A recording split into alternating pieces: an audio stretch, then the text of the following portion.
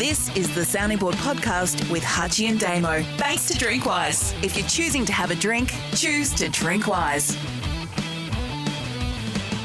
Time for the scorecard on the sounding board for Drinkwise. If you're choosing to have a drink, choose to drink wise. I still don't know entirely what we're doing here. Hutchie has set the rules. He's changed the rules on the run. We once did one aspect of this. We're now doing another. And I don't entirely know what we're doing, Hutchie. So as always, I'll throw this over to you to try and best explain. Pretty simple, Damo. It's a list of 8 statements or questions. You've got to rank 1 to 10. 10 means you agree, 1 means you disagree. You've got 2 passes. I know you've only got to 8 questions this week, so it was a big week for you. You couldn't come up with the 9th and 10th. That's a shame, but let's get into it. Will the decision to ban alcohol from the Tokyo Olympics have a significant impact on the likelihood of COVID transmission at the Games? 0. 10. The federal government has copped some backlash after announcing it is opening up the AstraZeneca vaccine to people under 40.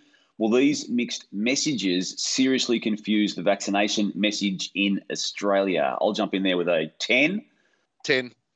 Is it unfair for fans to label Ben Simmons' decision to pull out of the Tokyo Olympics as un-Australian? 2. 10. Is Barnaby Joyce's decision to reinstate disgraced Sports Rorts Minister Bridget McKenzie an indication that former political indiscretions will be overlooked on his watch? Great question. Yes. 10. 5. Former Labor politician Wayne Swan described the botched vaccine rollout as the biggest failure in Australian political history. Do you agree? 9. 7. Barnaby Joyce now on the committee to improve women's safety and well-being at Parliament House. Is that right? Is he the right man for the job? 0. Well, 0. Now, this has come from a listener suggestion, that the listener being Mike Davenport. Should the AFL clean up non-football acts over the pre-season ready for next year? 8. 10. And how significant are the claims about bullying and harassment within the Australian music industry? And is the industry set to face its own Me Too moment? Pass. I'll give that a 9. Why are you passing on that one? So backing back over them, I'm passing because I haven't heard of that. So if that is happening, that's a 10. But I haven't. It's the first I've heard of it in the question. So I'll have a look into it today. Mike Davenport, thanks for your email the other day, by the way, to me. Non-football acts, I think it's a 7. Barnaby Joyce, not the right man for that committee. Wayne Swan makes a good point.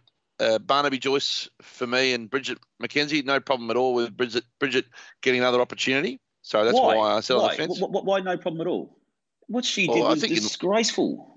I don't think anything's punitive or forever in politics, is it? Oh, clearly not. But what you didn't have an issue with what happened there, with the granting of certain monies to certain organisations? Has Bridget been reinstated in that portfolio though? Oh, does it matter? Does it matter what portfolio? I don't claim to know. I would only assume that decision making was collective and not singular. Ben Simmons, I feel for. I think he absolutely made the right decision, as hard as it is for us all to accept, to not play. Yeah. He needs to work on things. The backlash is very confusing on the AstraZeneca, no question. And I think alcohol is a factor in transmission because people do get together and drop their guard when they're drinking. So I think it's probably the sensible one. Your summaries? Yeah, my summaries. With Ben Simmons, I agree with you, Hutchie. I don't feel any athlete in Australia who is eligible to represent the country has an obligation to Australians to do so. If they don't want to do so, I respect their decision. I wish he was playing as a consumer, but I respect his decision not to. And what I can't cop on that, Hutchie, is people putting their lens over his situation, as that would be good for him if he got amongst Australian teammates who would prop him up. Well, he doesn't seem to care about that stuff to me. So you can only judge a person's situation through that person's own situation. And to try and transplant your own observations and experiences and telling him he should embrace those, it just doesn't wash with me. So I'm feeling a bit sorry for Ben Simmons, as much as I think he let himself and his team down in the NBA playoffs.